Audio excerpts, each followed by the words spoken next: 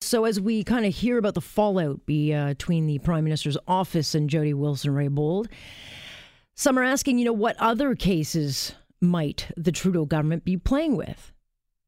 And there appears to be another case, this one involving a situation related to national security and intelligence, and it includes an alleged payout without process of $31.5 million that went to three men alleged to be linked to terror. Tom Quiggin is a former military intelligence officer, a former intelligence contractor for the RCMP, and also a court-appointed expert on jihadist terrorism, and he joins us now with this discovery. All right, Tom, you have been working on something, and it won't necessarily get a lot of headlines, I don't think, but it certainly speaks to what we are hearing about now, and that is the question, what other cases might Trudeau have been playing with? And you say there are some. Well, it's interesting, Alex. Over the past few years, we're seeing almost a pattern of interference in judicial affairs by the government of Canada. And in this case, by government of Canada, I mean the Prime Minister's office. One of those cases is particularly interesting. Canadians may remember three individuals by the name of Al Malki, Al Mahdi, and Nuri Aden. These three fellows wound up in Syria for a period of time between 2001 and 2003, and they were allegedly tortured. They were held without charges, and all sorts of horrible things happened to them. When they got back to Canada, there was eventually a hearing. There was an investigation. Mr. Ayabuchi had a commission of inquiry and actually stated that officials of the government of Canada were indirectly responsible for their detention. These three fellows eventually sued the government of Canada for a $100 million case, claiming they'd been tortured because of the government of Canada. Now, interestingly, the RCMP set up a project which they ran for about 6 years to thoroughly investigate everything in this. They went to a whole lot of other countries. They got intelligence. They got evidence. They went to the commissioner of the RCMP when the investigation was finished. The RCMP commissioner approved it. They then took the case to Minister Goodale, who was public safety minister, ergo responsible for the RCMP. And after some back and forth discussions, Mr. Goodale, the public safety minister, agreed that the case should move ahead. It should go to trial. So depositions occurred, the disclosure of documents occurred, the whole process was going. And then all of a sudden, just as the trial should have been starting, the entire process ground to a halt because PMO stopped it for no apparent reason.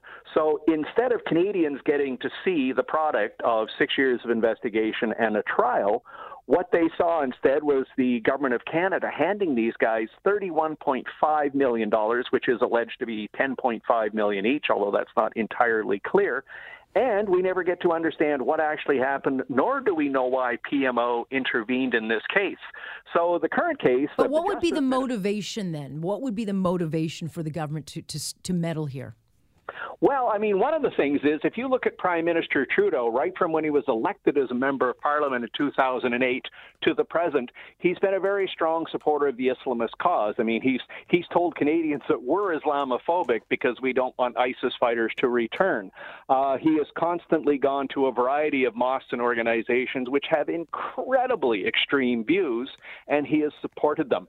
And I think what may have happened in all of this is some of the material that came out may not have reflected well in this sort of position. Now, just to be clear, I should say this, that there is no indication whatsoever, nothing I've seen that suggests the lawyers for these three men were involved in anything improper. They weren't lobbying the PMO or anything like that. The lawyers involved representing these individuals acted correctly as far as I could tell.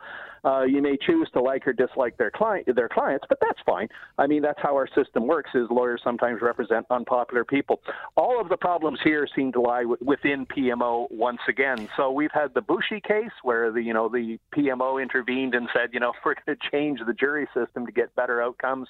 We've had the case with the Justice Minister, and then we had the case with Omar Khadr following this one, where they paid him $10.5 million and said, they had to do it, but yet never actually gave a reason for doing it because they weren't under any political pressure or judicial pressure or international pressure to make that payment. Right. So, yeah, unfortunately, it appears there is a pattern of this kind of interference coming out of the PMO. Okay. And so bring me the connection to former Justice Minister Jody Wilson-Raybould.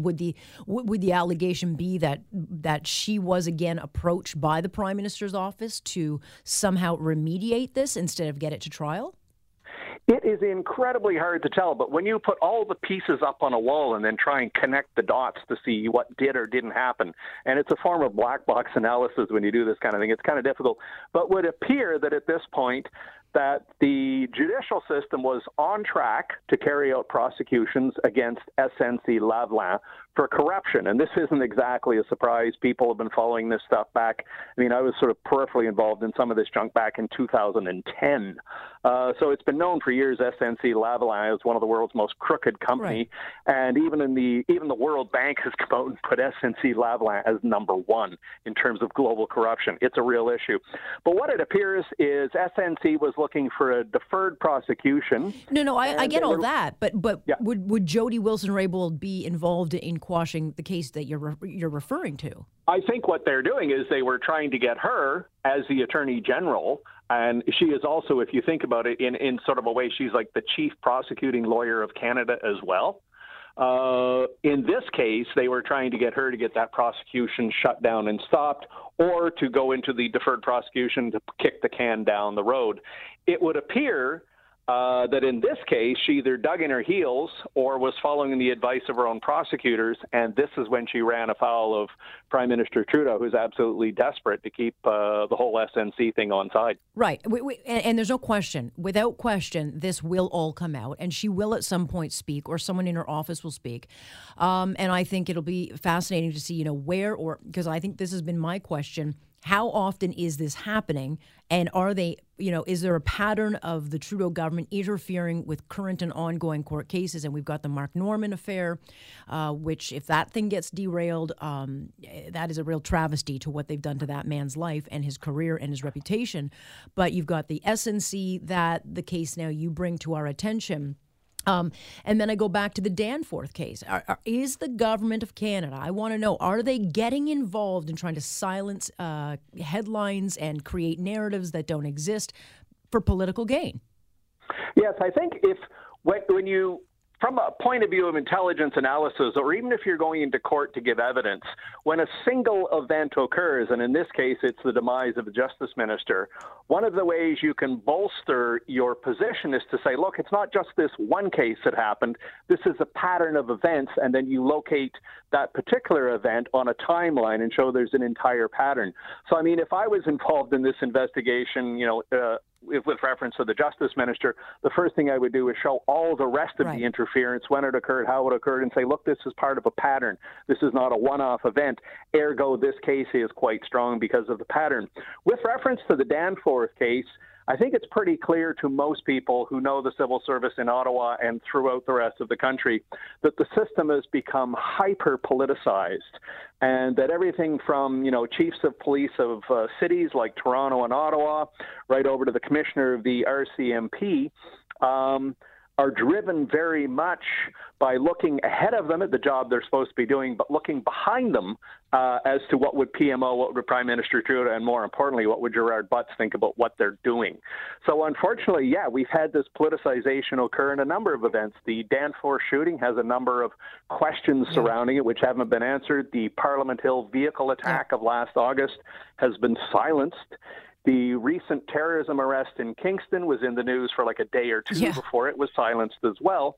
And again, so this fits a much larger pattern where we see that every time something occurs that relates to Islamism or terrorism or something like that, there is an incredible amount of pressure to drive it and silence it very quickly. And by the way, this isn't just in Canada. This is occurring in Europe as well. There's a problem there. I don't care what they do in Europe. I care what they do in Canada. This is not how my country should run. But just before I let you go, because I'm running up against the wall, when is the RCMP going to get off its ass and start looking at the totality of this and actually say, look, we have to look into this? Tough question. I would guess, and this is a guess on my part, having worked for the RCMP in the National Security Section for a while, there's probably a number of folks over at the RCMP who are very quietly watching all this and sort of collecting a certain amount of evidence and putting together timelines.